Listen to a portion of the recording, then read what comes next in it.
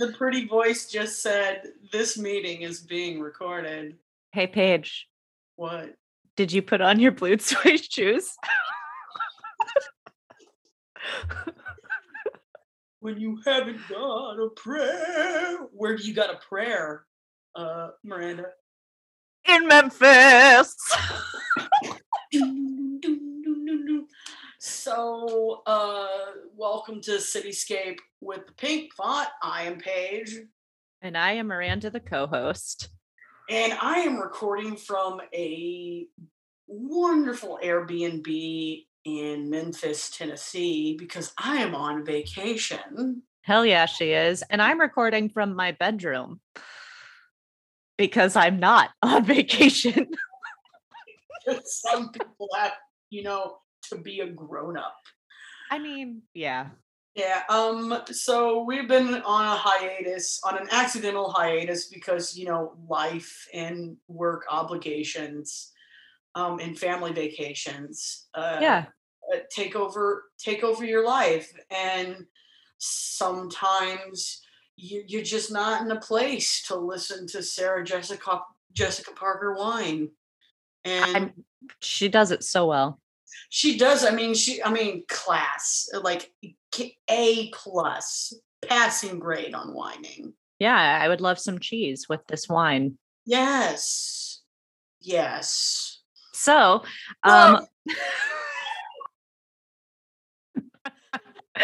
we're on season 2, episode 3, called The Freak Show. And a summary of this episode is that, SJP Carrie is talking about single life and the ultimate destination being marriage, and how dating is like a freak show right now, which I have a lot of thoughts and feelings about. Yes, it is. So the overarching things that happen, we've got Charlotte looking for, her matrimonious pair, and starts dating a man who's known as Mr. Pussy because he goes down real well.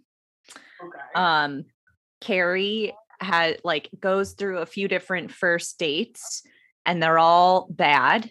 And then she gives up on dating and is drinking her coffee at the fountain and meets Ben, who I love, and am really upset that Ben does not get more of a feature. Oh, this makes me up. This whole thing made me upset. Yeah. And then, yeah, those are the main ones. Those are the main plot points. And Carrie fucks it up with Ben. He only lasts an episode. And the whole episode really is exploring this idea of fear and what we do out of fear, and all of our own idiosyncrasies and how they impact our dating lives. So with that really vague summary, what's your first note, Paige? My first note is comparing Ellis Island to a first date made my eyes roll in the back of my head twice. Yeah. No, I lied. 10 times. It was like... They're still rolling, huh? They're still rolling. It's like a slot machine. My eyeballs. That's how... That was just... Come on, writer's room. Yeah, my first note was the final destination of marriage on the first date. Is that what everyone's thinking? I want to get married, and I don't even think I'm marriage right now. On the first date, I'm just shit. Will they like me? Yeah. But also, will I like them? Am I talking to that? Am I talking too much? Am I asking thoughtful questions? Are we going to look back on this first date, a couple dates down the line and be like, man, that was a really good first date, memorable? Like, Is this, so am I gonna be on like? Am I gonna be a Craigslist anonymous story? I'm so glad we went to Brew Burger. Like,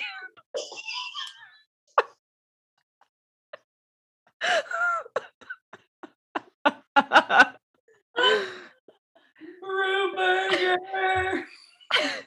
well, it's like a step up from McDonald's, but it's not.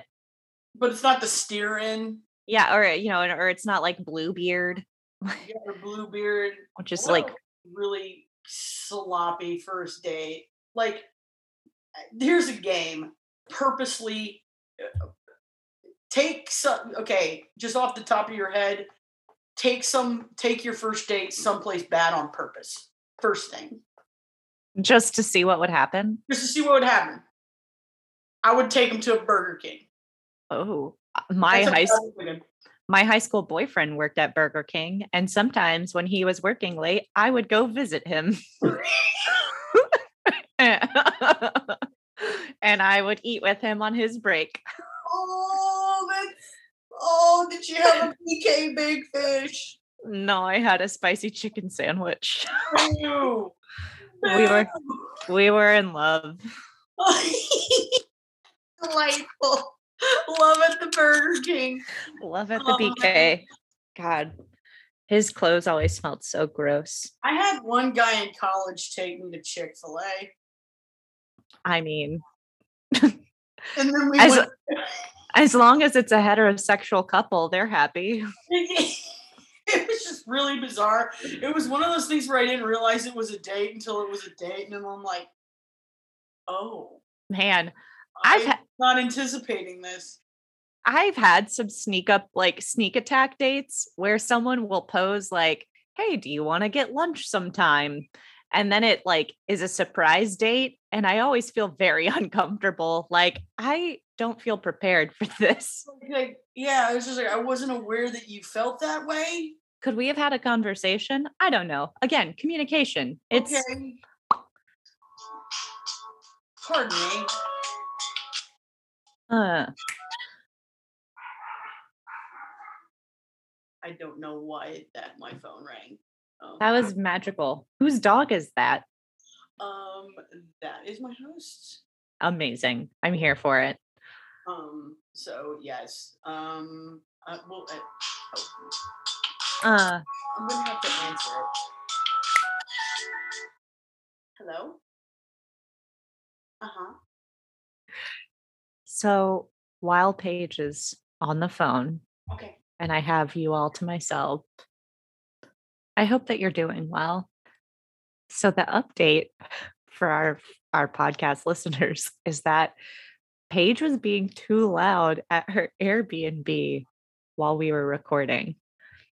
Yeah, so I'm moving this like real my laptop. Just real close. Really close. I will be quieter. I'm not gonna edit this out because I think it's hilarious. No, I think it's perfect. Bizarre way. So my next note. Yeah, I'm gonna have to get out my notebook. So Samantha goes home with this like young attorney partner person, and he is like, they're like making out, they're getting ready to have sex, and he's like, man, I've like always wanted to have sex with an older woman or something like that. And I just like, it's like, Jesus Christ, like here we are. The ageism in this episode is just kind of gross. The ageism, and then like the show itself, just like it kink shames all the time. Like I don't think it handles any like non-heteronormative idea of sex well at all. And it's really unfortunate because that's what the entire like series is supposed to be. It's supposed to be like awakening. Right. And then it does nothing but kink shame.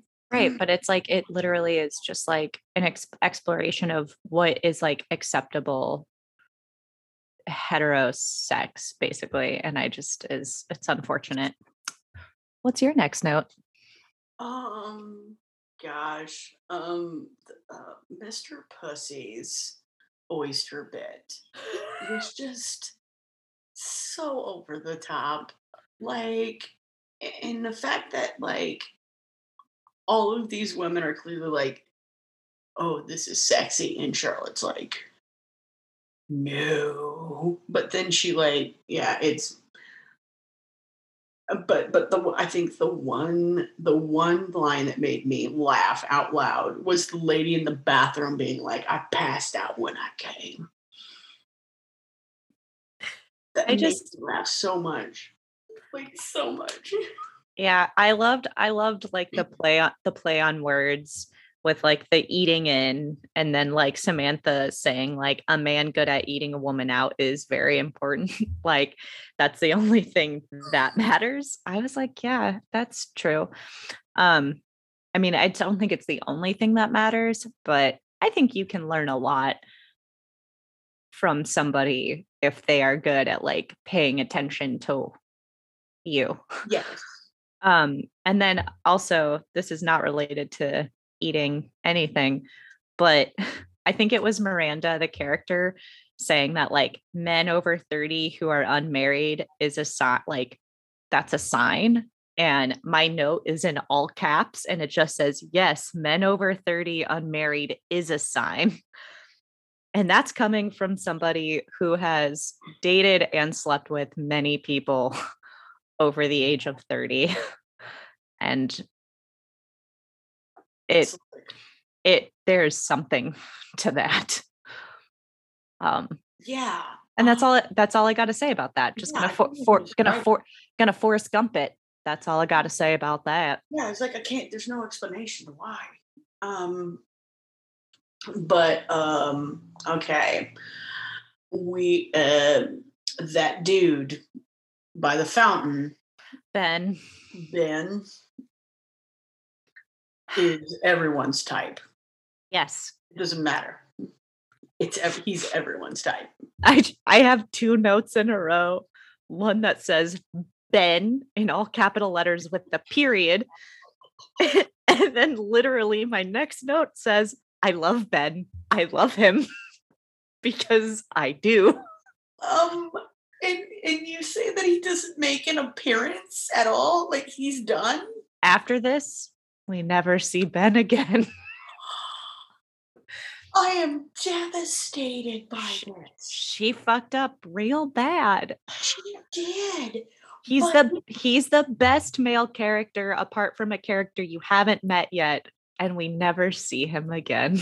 oh man, I know. that is so. Oh man, now. I'm Oh, so sorry to break your heart. oh God, I. That I. they introduced him just to set us up and tear us down. Why did more women not protest? I don't know. I have some theories, but they're still working they're still working theories right now. Okay. What's I your next what were you gonna say about Ben? um hang on.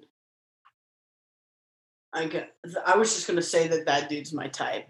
This is everybody's type. Um just the fact that, like,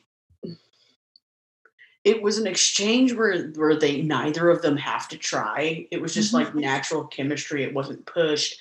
It wasn't like it like there was no breaking of like personal space. It was just respectful It and was and respectful, and that's what made it sexy. and That's what made it effortless. extremely sexy. It was like effortless and respectful, and it was just like, let's go right Yeah. now. Yeah, unlike like this cat and mouse, like, does he, won't he, will she, like Mr. Big bullshit. Like, there was no games in that exchange except for like playful, like, Banter.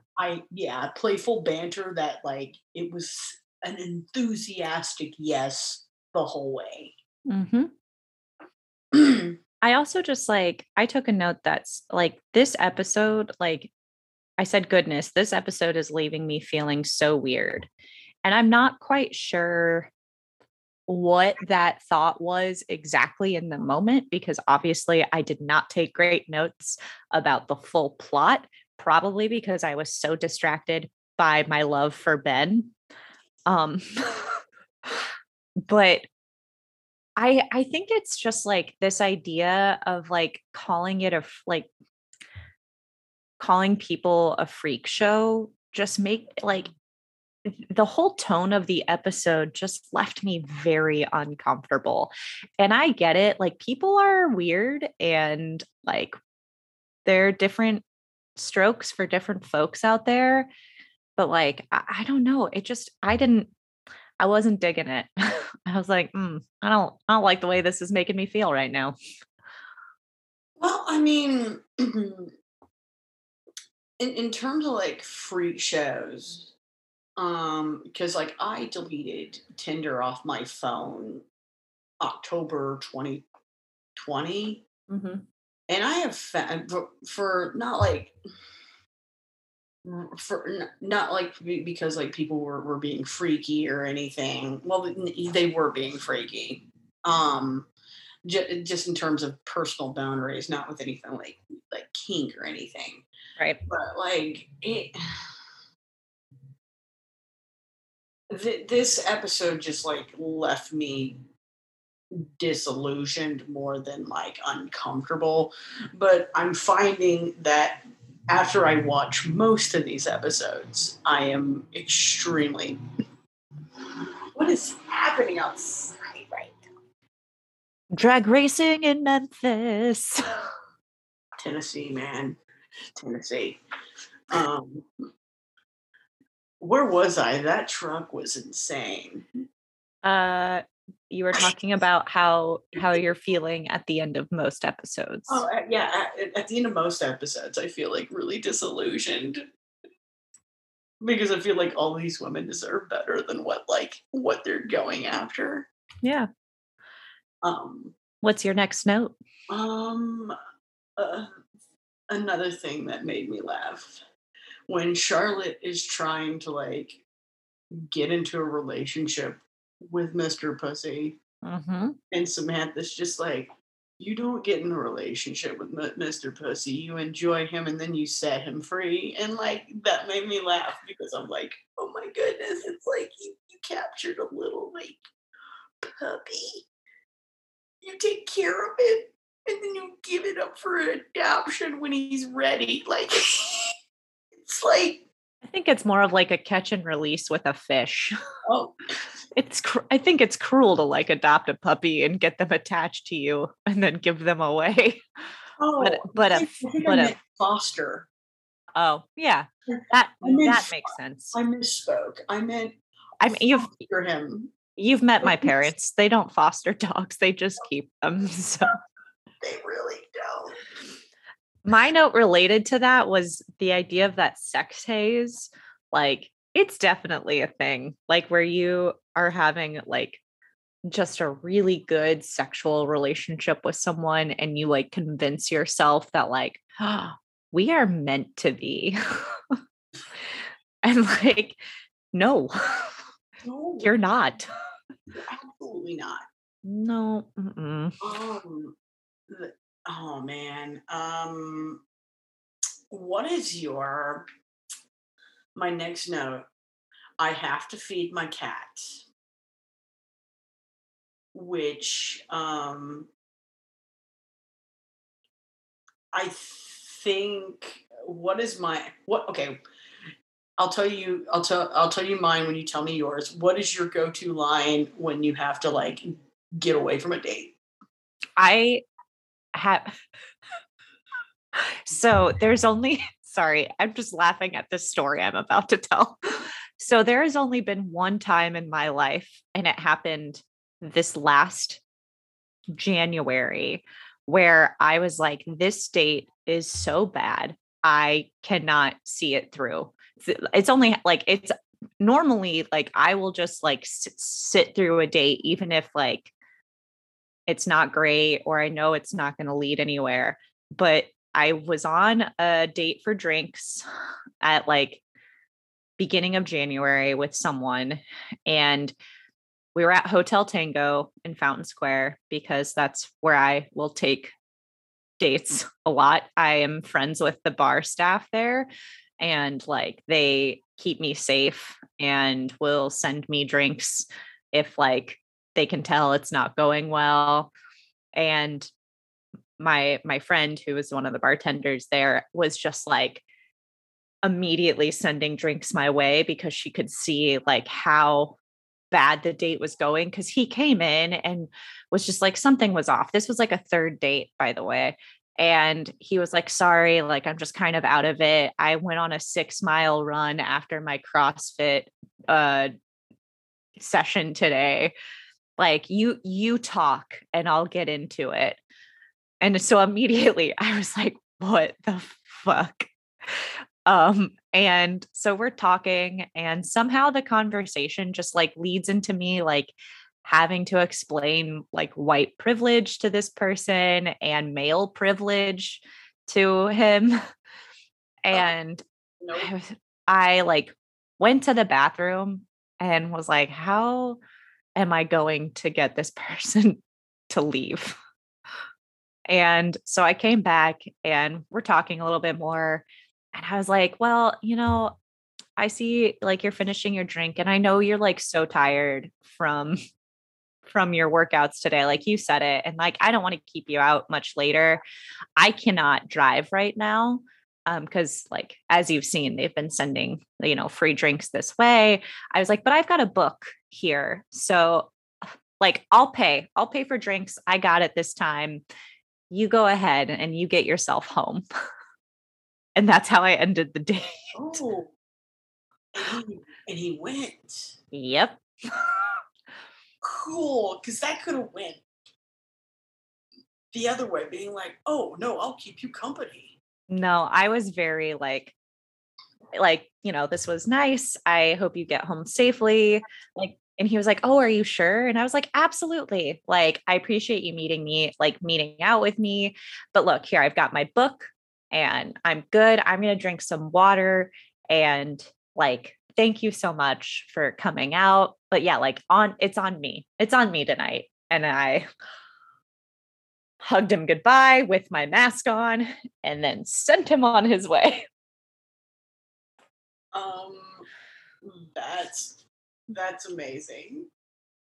Like, you just like, you can leave. I'll stay here and read. It's really pretty much what I said.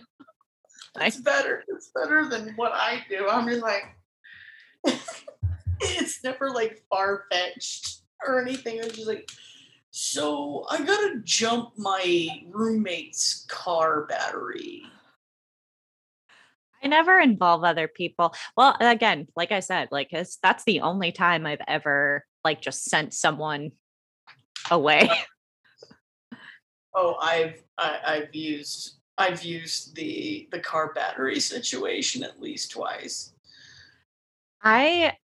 So it's funny that you took a note of like I've got to feed my cat line, because my note from that scene. So for those of you who don't watch the show but listen to us, which kudos to you. So Carrie and Ben have been like seeing each other for, I think, a couple weeks, 2 or 3 weeks at this point. And they decide to set up Miranda with one of Ben's friends, and it's going horrible. Like, it's not going well. And Miranda's like, deuces, I'm going to leave. And my note for that scene was like, Miranda, the character, has such a bad habit of saying the complete worst thing she could possibly say to Carrie. Because like, after she is like, I'm cutting out, this guy hasn't left Manhattan in like 10 years and he's a piece of shit or whatever. And like, she like says to Carrie, like, you can tell a lot about a person by the friends they keep. And if he's like that, then I'm sure Ben is a freak too. And it like sticks with Carrie, who's neurotic as fuck. And it brings out like one of the worst traits in her. Yes. And those are my last 3 notes, are all related to that last bit of the episode, which is, for again, the folks who don't watch the show, Carrie goes back to Ben's apartment. They have sex and are like, so like in like with each other. And Ben leaves Carrie in his apartment for a couple hours while he goes to his soccer game. And I can relate to the things that unfold after that, because Carrie, desperately curious. Yep. The classic snooping due to desperate curiosity ensues, but it goes probably farther. Well, no, that's not true. I've probably gone that far. Basically, like, she like goes through all of his shit and finds stuff that is like deeply important to him that he would have shared with her eventually. And he's like, I like, what the fuck? And my note on this was like, Ben is the best, and goddamn does she fuck it up. Oh yeah. Oh, she fucked it up, but like she fucked it up and she leaves the house knowing it. But also like good for him for like holding to his principles and seeing that like I don't think this is going to work out if I can't trust you from the initial get-go, Right. which is a hard lesson to learn, my friends. Yeah. Well, and I think that like that really relates to like this idea of like attachment to someone, and like obviously like they were still getting to know each other, but like to some degree you do have to trust that someone you're getting to know is going to be honest with you until they give you a reason to think that they're not, like it's you've got to give them time to open, like to build that trust with you and open up. And obviously there's a difference between like just never being vulnerable and never opening up and never letting someone in. Mm-hmm. Um, but that, I think this is like a really good example of when like being desperately curious can be super harmful to like a potentially very healthy relationship. Mm-hmm. And uh and apparently we never see Ben again.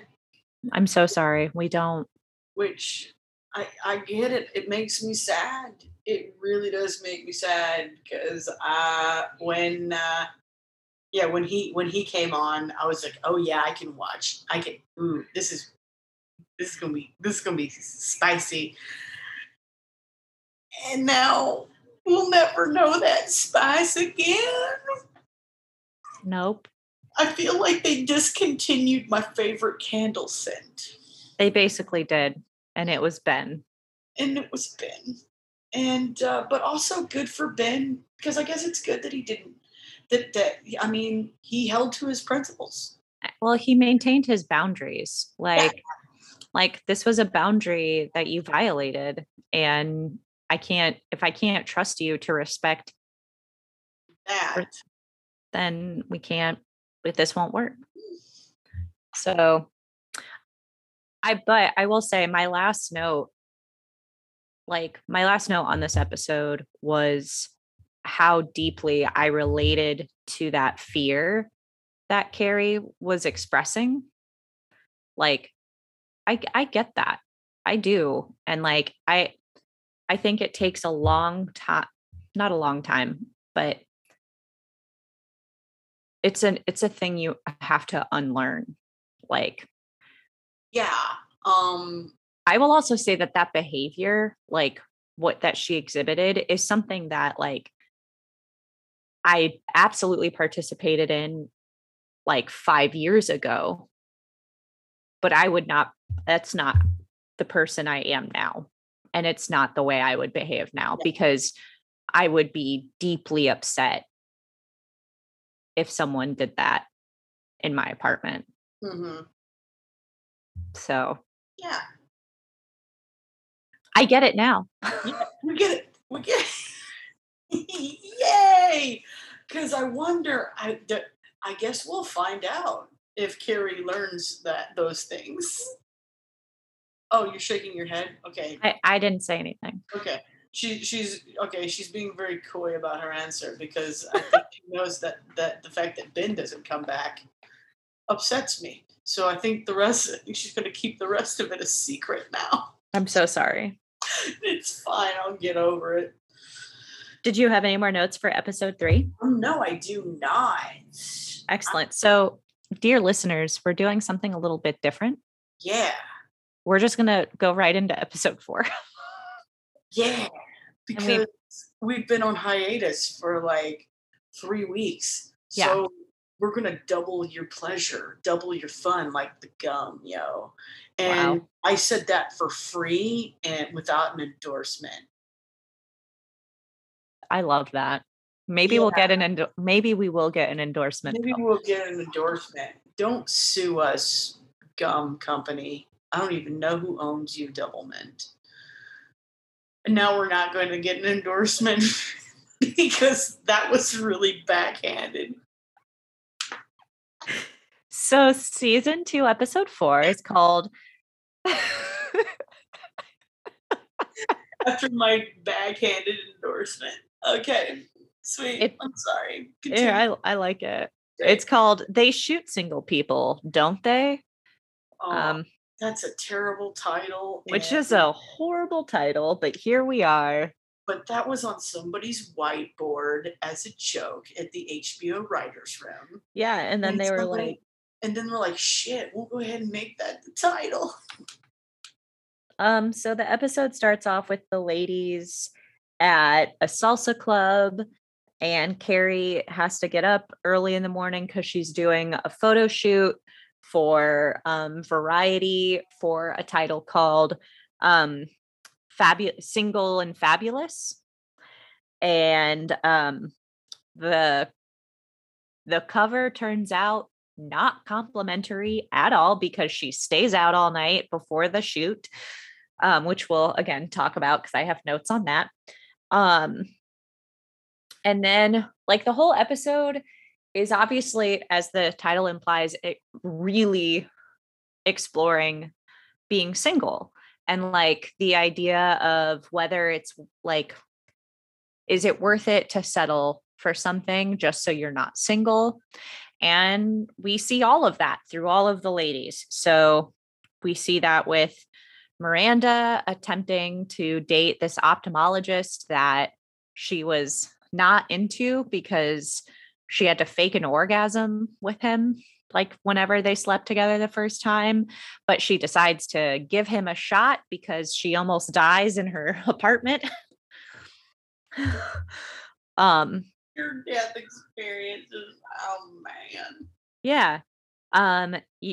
Charlotte is like, she decides to attempt a relationship with her struggling actor friend who said he was going to go back to Salt Lake City.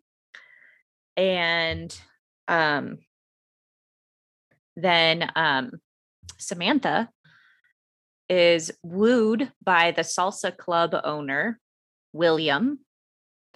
And he like woos her with this idea of we, talking about the we. And he ends up standing her up for dinner. And she has a really tough time with it because, as she says, sometimes you just want to hear the we. And then the episode ends with Carrie getting a lunch by herself with as she puts it, no armor, no book, nobody around her, nothing to distract herself, just sitting with herself, getting dinner or lunch or whatever meal she was eating. So that's a brief synopsis of this episode. And kick us off with your first note, Paige. So when all of your friends are single at once, it truly is a magical time. Yeah, it is. And it's almost heartbreaking when your first friend it gets a boyfriend and the rest of them are single. Like you know that that's the beginning of the end of the magical time. Yeah. I mean, good for your friend for finding love, but when all of your friends are single, it is amazing. It's like high school all over again. Yeah.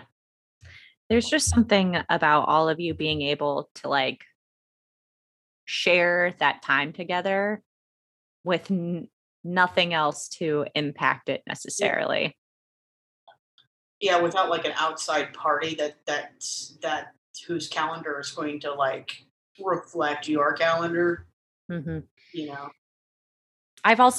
My first note was I've been wanting to go to a salsa club so badly. Like I want to go to one. I want to like that just sounds so fun and I would like to do that. I like that and go line dancing. I would do both of those things. Yeah.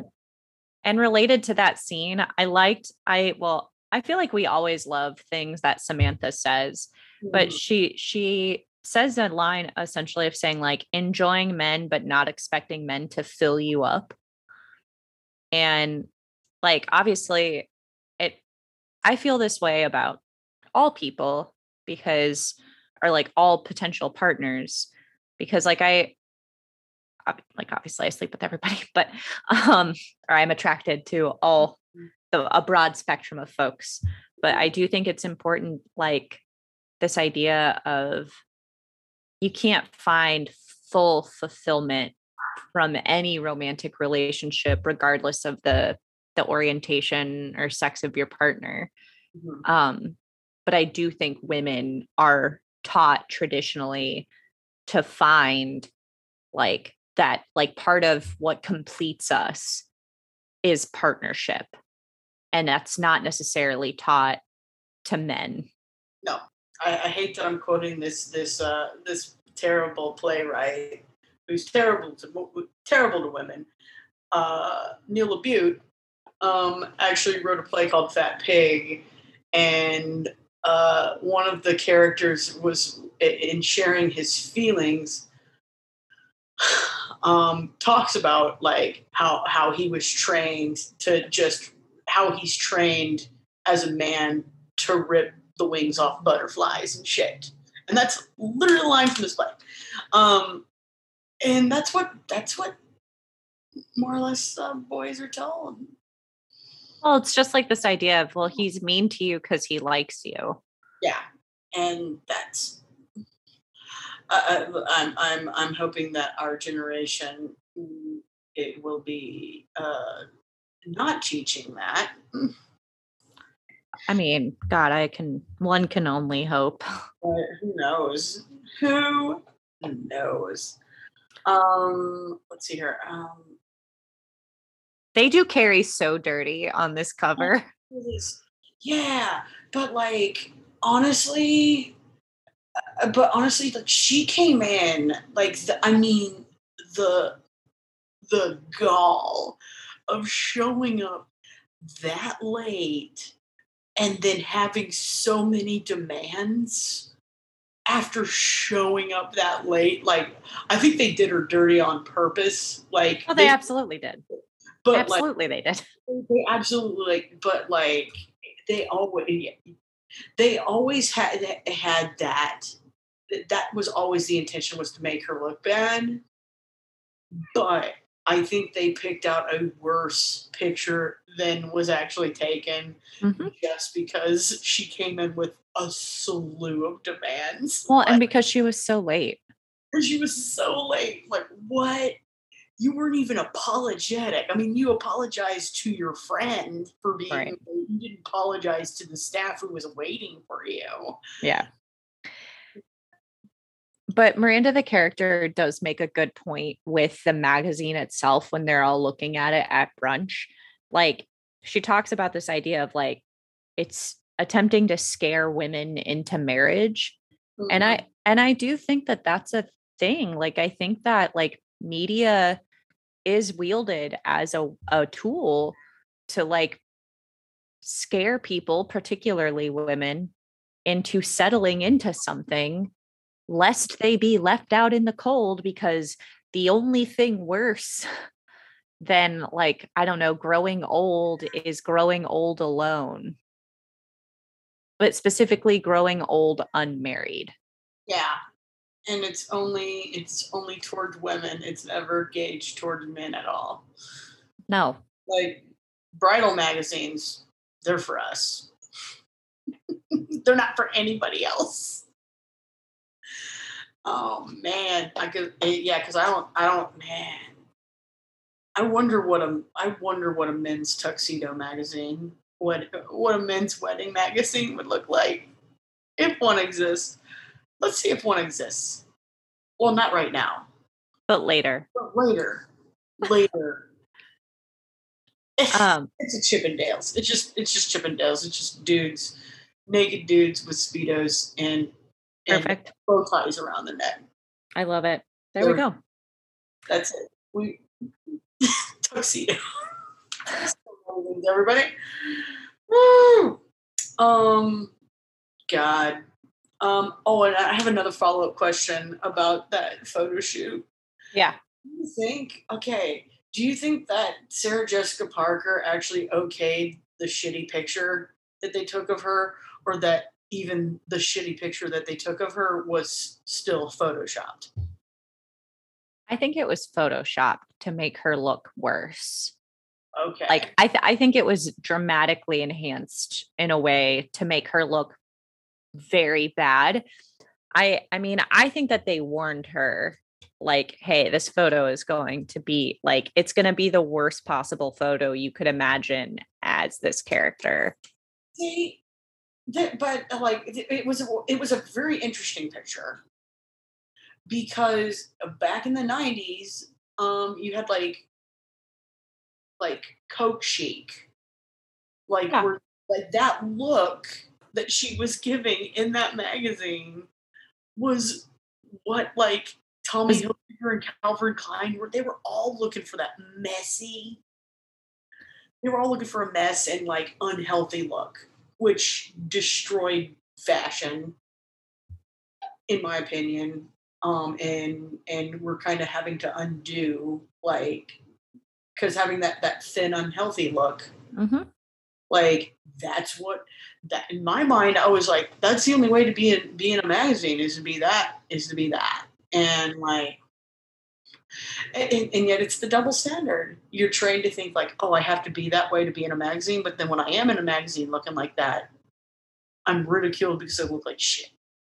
But looking like shit is in. It's what do I believe? Mhm. What do we believe, Miranda? I mean, I believe that I am tired.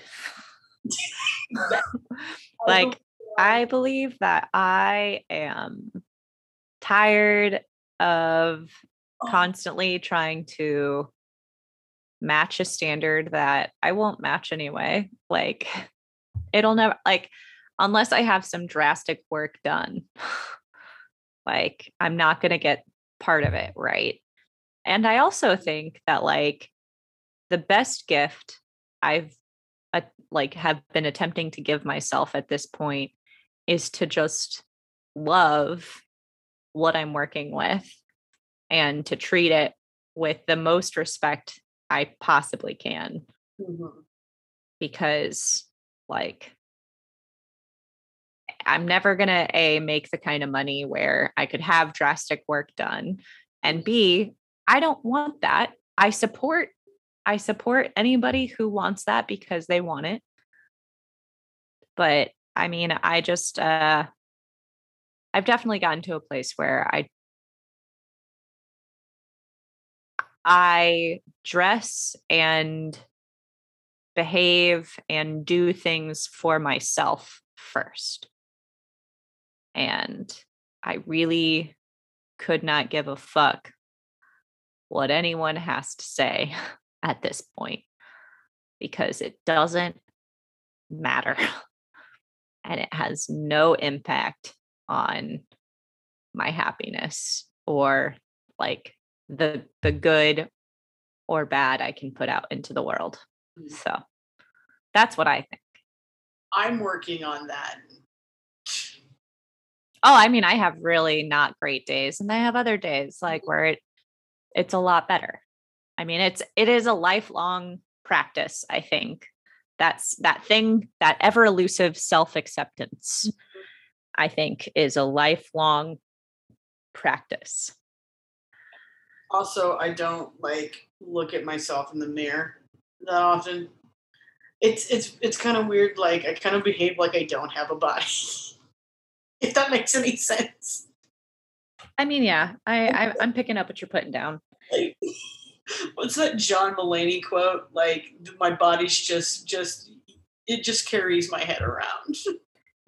At some point in the episode, the question gets posed of, is it better to fake it than to be alone?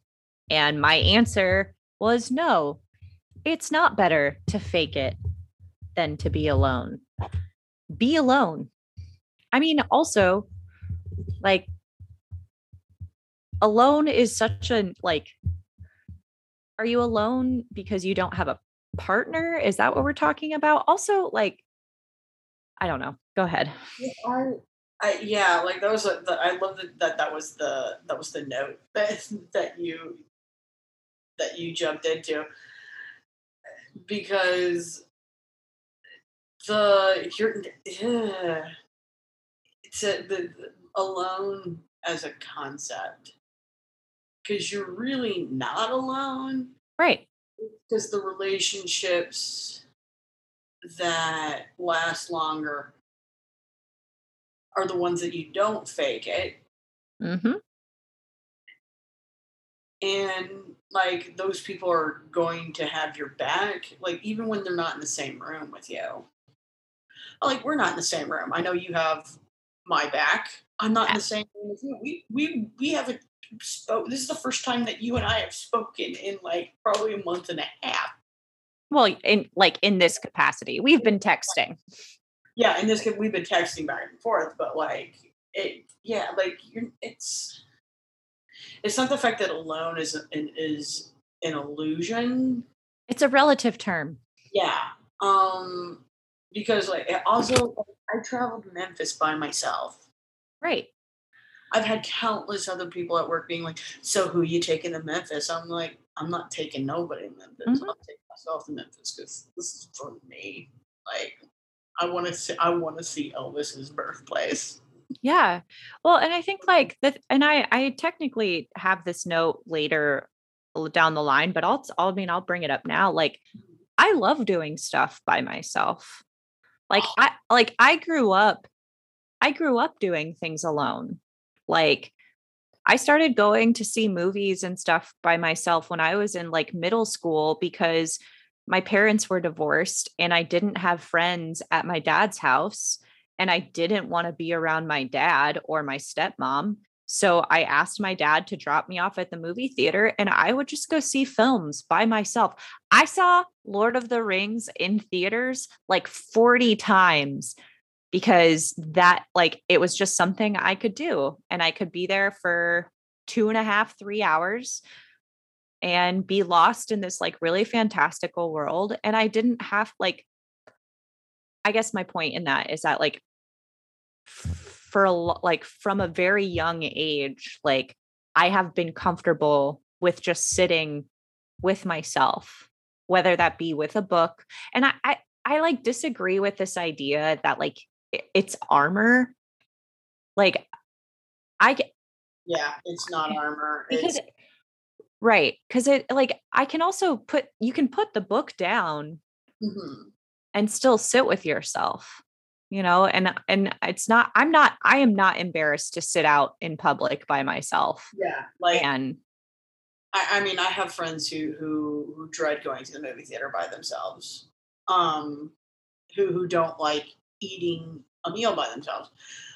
But like, I think you and I have that in common, where like we like as an only child, you have a brother, but like I don't. I only had me, and my mom was a single parent. So when it got to be like where I was like a preteen, like teenager, and could start like going places by myself,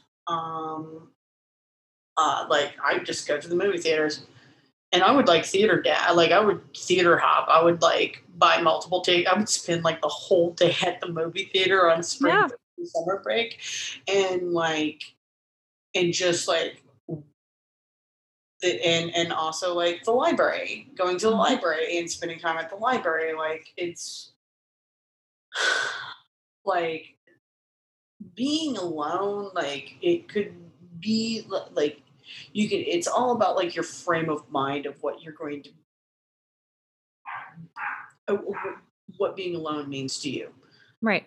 Um, like, or you can like self reflect. You can be alone with your thoughts, which is really great. You can journal. Like, that you're, there's so many. Being by yourself is awesome because you don't have to answer to anybody but Right. you. You are the king of your kingdom. I always think so. My 2 points is that you're right. I did have a brother, but we have a 7-year age difference. So Uh, I was effectively an only child, because when I was like 11, he was 4.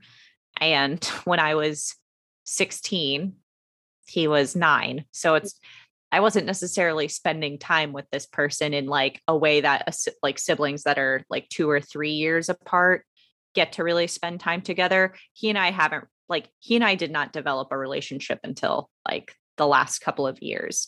mhm. But what I was going to say in terms of this idea of like being alone, um, I always think of this line in the Sabrina remake when Sabrina's in France and her boss from the Vogue is like talking to her at the market, and she's like, "You seem embarrassed by your loneliness."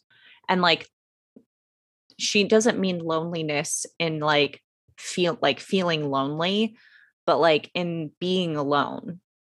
And I always think of that because I know that that's not an uncommon thing. I think a lot of people are embarrassed to be seen alone because we're taught that there's something wrong with that. And there just inherently isn't. And I mean, I just think that there's something really beautiful with being able to explore the world around you with only yourself as the influence, because that's when I think when you get to really come to terms with how you think and feel about the world around you. Mhm. So there's Yeah. that.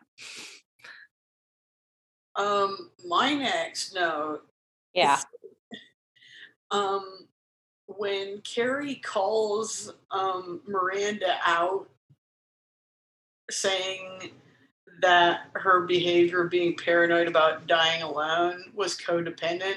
I found that very interesting because that is the very fear that affects Carrie in every waking moment of her life. I Yeah. just found that like very interesting. I was like, whoa, that's kind of savage considering that's what you do. Yeah, I was going to say that like when it comes to Miranda, the character like having a relationship with this ophthalmologist who is like they're just not compatible sexually. Mm. Like I did take a note that's like I just appreciate Josh's willingness to learn. When he put Like on his doctor glasses, he was just like, "No." yeah, and like well and like this is how people should like talk about like sex and talk about what they like. Like I think it's so important to be able to say like actually I'm not enjoying this, but here, like, can I show you what feels good to me? Like, can you, like, let's explore this together. Like that was probably one of the only times where I felt like this show like demonstrates a healthy approach to communication in bed. Mhm. Yes. But yes, all of that. I love that he was just like, wait a minute, what do you mean? Mhm. Okay, so teach me. But then like they're trying it and they're trying it. I don't so part of me, I don't know whether like she just hmm, I try not to criticize Miranda the character too much, but I was seeing multiple tries, and I wasn't sure. Like, did she give up on him too soon, or did it really not work? I don't know the answer to that. I think it didn't work. I think that like they were not sexually compatible people, Okay. because I think that like they were trying multiple times, and I mean, I think that that just speaks to them not necessarily being able to communicate very well together, which again speaks to compatibility with someone in bed. Mhm. And also like, it wasn't a like fully explored relationship, but like if you're just not super into somebody, like if you're just like doing something because you're afraid of being alone, there's a pretty good chance that that sex is just like not going to be fulfilling or satisfactory regardless of what you do. And I'm not, I mean, I don't know. I just like that's probably my own personal opinion that I'm just putting out there as fact. My apologies. Oh, Um, no, I just had like, and I realized that I take a naive approach to that situation. I don't know why. Like, did she give him a fair shake? Who knows? But I'm gonna go with yes. I think she did give him a fair shake because she explained to him where the clitoris was and like was still trying to help him figure it out. And he was not reading the signs well. no. Like, and that was part of it too, is that it was being demonstrated that even with her like pointers and her trying to tell him like, no, try this, he still wasn't necessarily connecting with her. Hmm. And like, I think that that leads to just subpar sex. Yeah. Okay. Well, do we see this guy again? No. Ah. No, I'm just kidding. Nah. See you, Josh. Have fun at the hospital or doing your doctor things or whatever you do, Josh. um, my next note just says Go ahead. my next note just says LMAO Bradley Cooper. That was my next note. Was holy shit, Bradley Cooper. It's something, girl. In the shallow, shallow.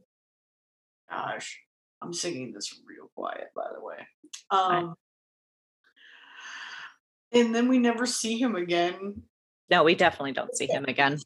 Two-time Academy, no, three-time Academy Award nominee Bradley Cooper in there makes out with her for like 10 seconds. We never see him again. Yeah. I like to think when I was like watching this episode, I was just like, and he has to go to school the next morning, and in another, and then it's like the Hangover.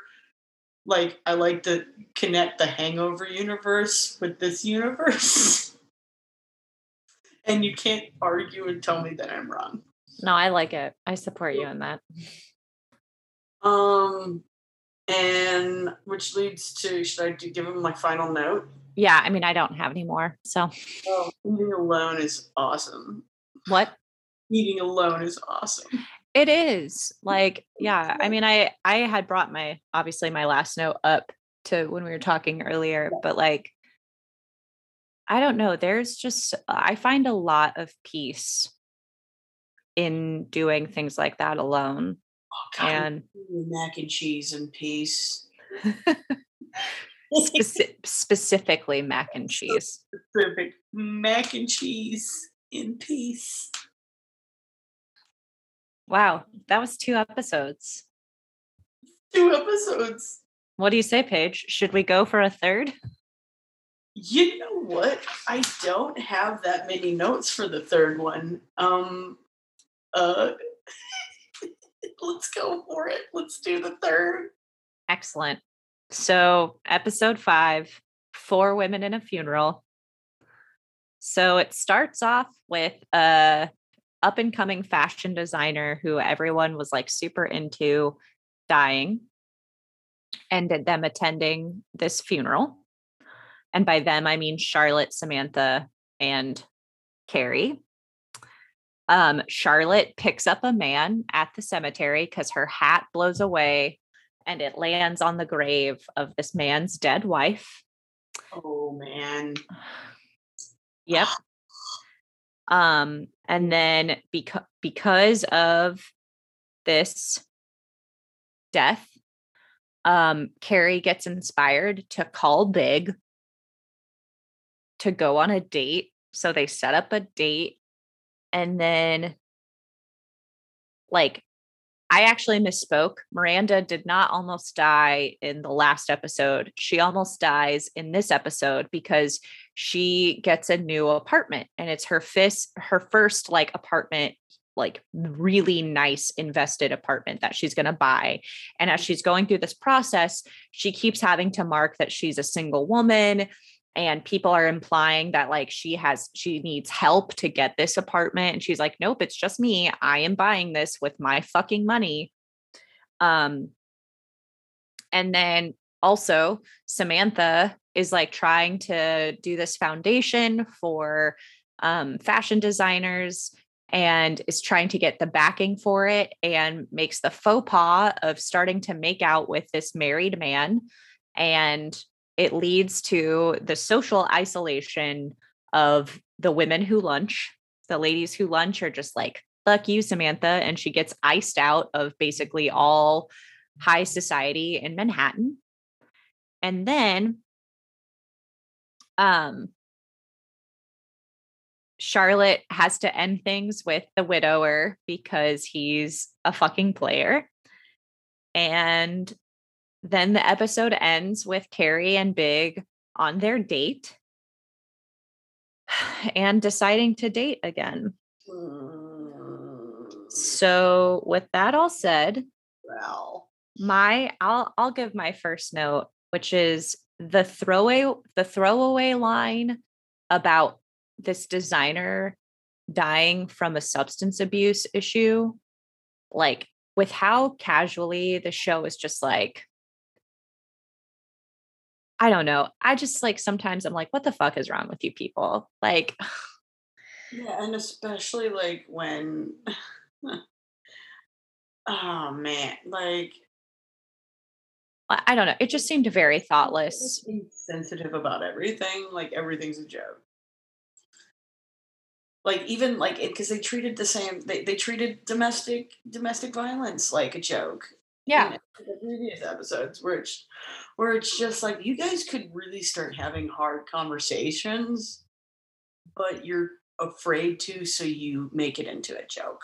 Right. And that's the thing, is that like, I feel like I can like make a joke and be playful and like laugh about serious things from time to time. But like, I do think that there's a time and place. And I just don't know if this, I also think there's a way to do it that is not like just inherently crass or in your face or whatever. And I don't know. I don't think the show handles it well generally. No, they do not. So full disclosure, I am dyslexic, and when I watched this episode, so when Charlotte's hat um gets blown into this man's with this man and his wife's gravesite. I'm dyslexic, and I read this. I read the gravestone as 1903 to 1998, and I immediately was like, okay, so this woman's like, okay, 97. What? And I was like, or he's a time traveler. Like I had I was already very suspicious of this man based on the gravestone. And then after I sent this, Miranda, the the co-host, not the character, texted me and it was like, it's 1963. Yeah. And my entire perspective changed just a little bit. But part of me really wishes that it was a continuity issue that they didn't catch. Now that I know it, she was born 1963, died 1998. Now all I want is for my first assumption that this woman was born in 1903. I liked the time traveler aspect. Like that would have been a great little plot point. God, when we watch Somewhere in Time, it's going to be great. I'm excited for that. Yes. I took the note that I feel like I would accidentally pick a man up at the cemetery. Like I feel like that would happen What's that quote from oh my god, that really gross movie with Owen Wilson, Wedding Crashers. Oh yeah, when they're at the funerals. Back in the funeral, and Will Ferrell's like, grief is nature's aphrodisiac. Which is gross, but also hilarious. I mean, I did flirt heavily with the roommate of one of my uncles at my grandmother's celebration of life last fall. So okay. in my defense, he was flirting with me first and I flirted back. Okay. But did anything come of it? No. Nah. I did learn a lot about his ex-girlfriend though, because they had just broken up and he was having a hard time. Oh. Yeah, it's good that didn't go anywhere. I mean, why I learned that, the world will never know. Why would you tell me that? I mean, because people like to tell me things. People like to tell you things. They like to tell us all things. Oh man. Also, nothing like death to inspire you to call your ex. Oh God. Well, that's not happened with me. Don't look at me like that. Okay, so that's not happened with you. Okay. No, I mean it has. What? I said, oh no, I mean it has. I wasn't looking at you in judgment. It was just like, no. Did you have any? Huh? I don't know anything. I love. Okay, so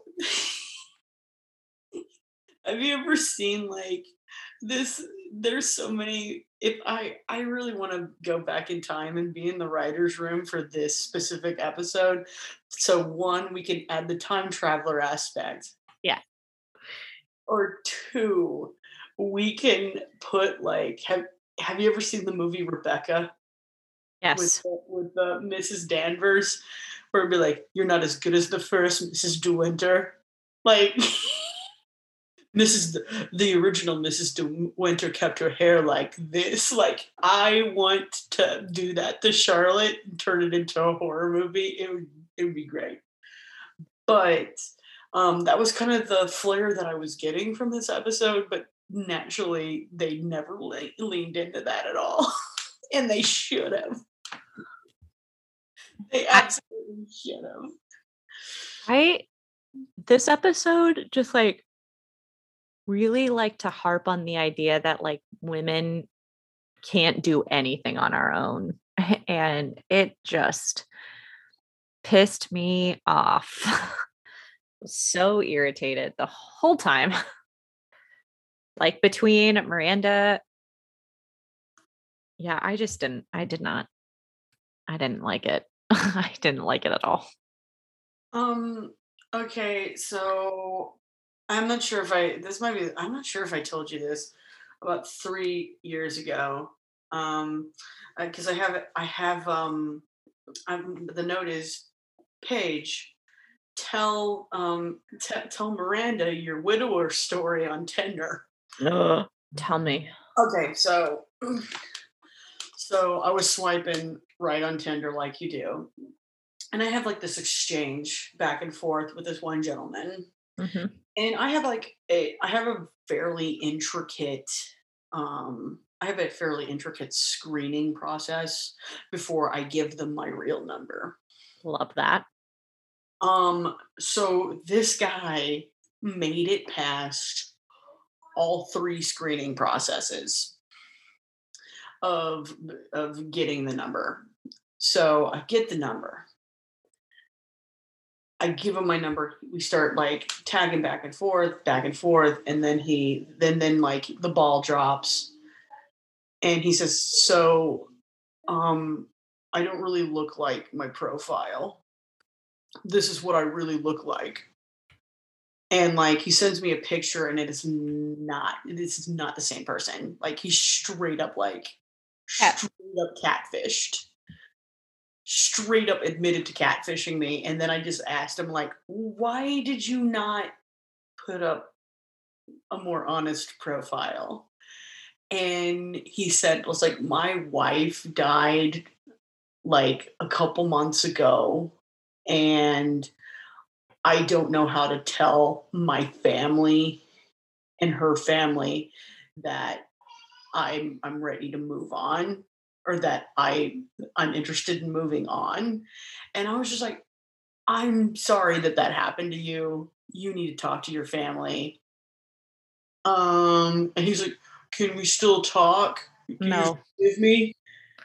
Do you forgive me? He asked me if I forgive him, and I was just like, yes. And then I blocked him. And then like I reported his profile to Tinder as like with proof, and like yeah, like that was so weird. And yeah, guys, I mean, like, I'm all about like there's nothing more detrimental than like that kind of unchecked grief. And also, why would you do that? And also, another thing was like, did you just make that part of me is just like, did you make up the widow story? What is this? Why would you do this? So that's my widow on Tinder story. That I really wish he was a time traveler. Wow. Can't believe I'd never heard that story before. Yeah, I think it was just such a weird. I never told you that story. I don't think so. I feel like I would remember that. Oh well, this is a P Scott exclusive, baby. Love it. Love it so much. And to quote the producers, they all come here. Where How do do they find me? How do they find me? So that was my widower. That was my widower on Tinder story. And guys, if if you're ready to move on after heartache or hardship, have that conversation with your family. Before you attempt a date. Um, And make sure your profile matches everything. I took a note of, because they kept referring to the widower's deceased wife as his ex-wife. And I was like, ex-wife is not the same as a dead wife. Like, Yeah. I don't know. That was just weird. Like, this isn't his ex. Like, No. she died. Like, this is not a divorce. No. I also like moving into Samantha's, like having to grovel to the ladies who lunch. Mm-hmm. Like, could you imagine that kind of social isolation? And like, if Indianapolis I'm sure that Indianapolis has that kind of culture, but we just like don't make the kind of money that like will ever allow us to experience that. Um, I I'm sure that one exists, but there's something. I think something about our community is that even when you don't get along or when somebody does shit the bed, you still need them in your court because it's still. I mean, it is still small time. Yeah. It's not big time like Manhattan. I was gonna say this isn't Manhattan, but I do enjoy it when people act like it is Manhattan.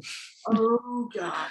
When everybody acts like they're a fucking Guggenheim, like is Calm down. This is Indianapolis, Indiana. Rockefeller. It's just like, what the fuck are you doing here? Like, what is your life? We have new fields. Like, calm down. Like, chill. Even though they do have some badass Seurat paintings. Yeah, but they're also racist. So yeah, I've not been since the Halloween thing. Nice. They projected a ghost onto the mansion, and it was real cool, like. And then I didn't go after that because boo. Fancy. And that's my Newfield story. And I can get away with that because I'm not a Guggenheim. I'm a nobody with a podcast. I have 3 notes left, and they're all related to the last scene. I have 2. Excellent. I love this for us. Yes. You What? go first. So I'm just gonna say, first of all, some of my favorite dates have been bowling. I really enjoy a bowling date. Love a bowling date. And here's why. Tell me. Um you get to know if that person is exciting or not because if they are boring in a competitive setting, it's not going to work out. And that's why I like bowling dates because you immediately get that like fighting them, be like, yeah, like they want to impress you, but they also like want to show that they're playful while they're trying to impress you and while they're trying to mutilate you. But you know, we we are the superior species, so uh yeah, you better impress, and you better not be boring when you are competing. That's why I like bowling dates. I love it. What's your note? um I just put the I don't have to die. I don't have to die alone phone calls. I don't think I've ever made that one. When she call, I think it's actually when she actually calls big because she's scared. I've never made that phone call. So I don't know what it feels like. I mean, I will say that like So whenever a conversation has happened for me between like an ex-partner and myself after death has come about in one of our lives, I wouldn't say that it's necessarily because like if from my perspective at least because I'm afraid of dying alone. Like that hasn't necessarily been it. Um I don't know, I think it just like particularly when it's like someone in your family, mhm. um like the loss of a loved one, I think brings out a lot of different reactions for people that are valid because you're trying to process something that's caused a lot of grief. And like a breakup, especially when it's like a hard breakup or it's after a long period of time with someone, like that is a loss in its own way. And it is the death of a relationship, so to speak, that sometimes you grieve properly and sometimes you don't. And I think that I think that experiencing a total loss of life of someone kind of brings those like potentially like potentially repairable losses or like recoverable losses back to the surface of like, well, I've just experienced this, but maybe I can gain something I thought was lost in this. Maybe, I don't know.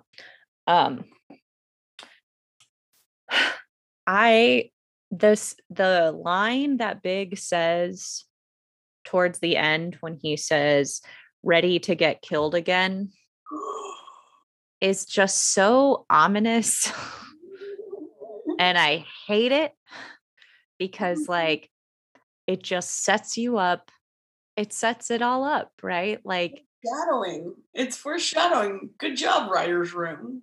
Because like the reality is that like, it is like, that is the risk, right? Of trying to make it work again with someone who's already deeply hurt you.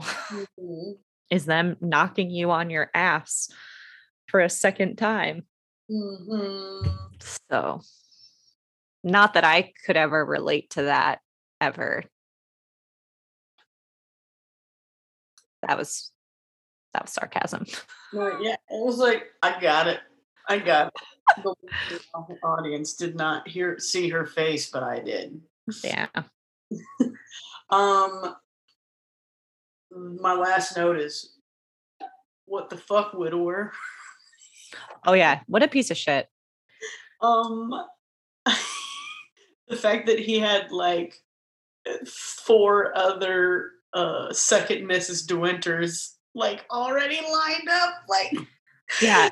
For those of you who don't watch the show yet again, like the way it ends with Charlotte is that she like she makes love to this widower and like is so, like, oh, I'm helping him find his life again.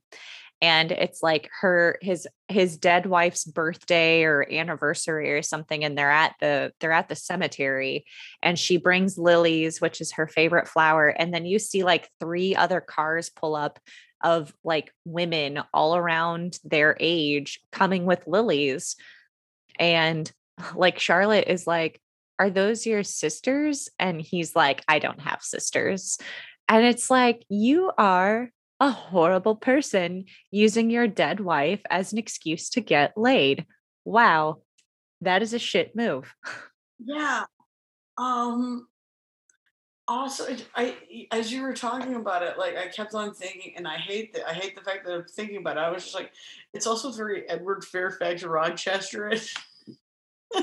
Jesus Christ. Only like she's in the ground and not in the attic.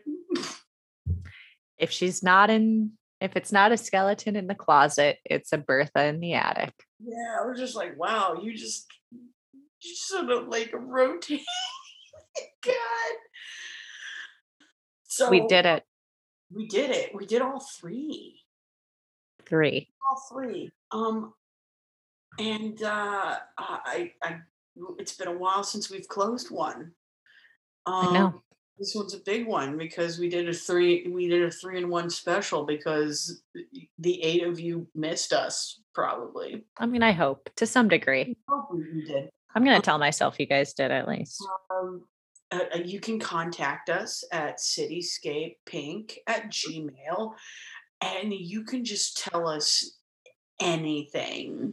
You can how you like to eat your mac and cheese in peace. God, I want mac and cheese now. No, I don't want mac and cheese. I want to get some mac and cheese in Memphis. It's gonna be great. Mac cheese in Memphis. Mac cheese in Memphis. And I can be found at Paige Scott on Instagram and Twitter. And I can be found at Miranda Narig on Twitter. And only Twitter. And only Twitter. Because she is a boss and has forsaken the world of social media except for Twitter. I really have. And every day I'm like, thank God. It's jungle out there. That I think we did it. We did it. I hope you have so much fun in Memphis. I hope I do too. I'll tell you all about it, I'm sure. Well, I think I'm just gonna because And it. I'm just gonna end it. So bye bye. Goodbye.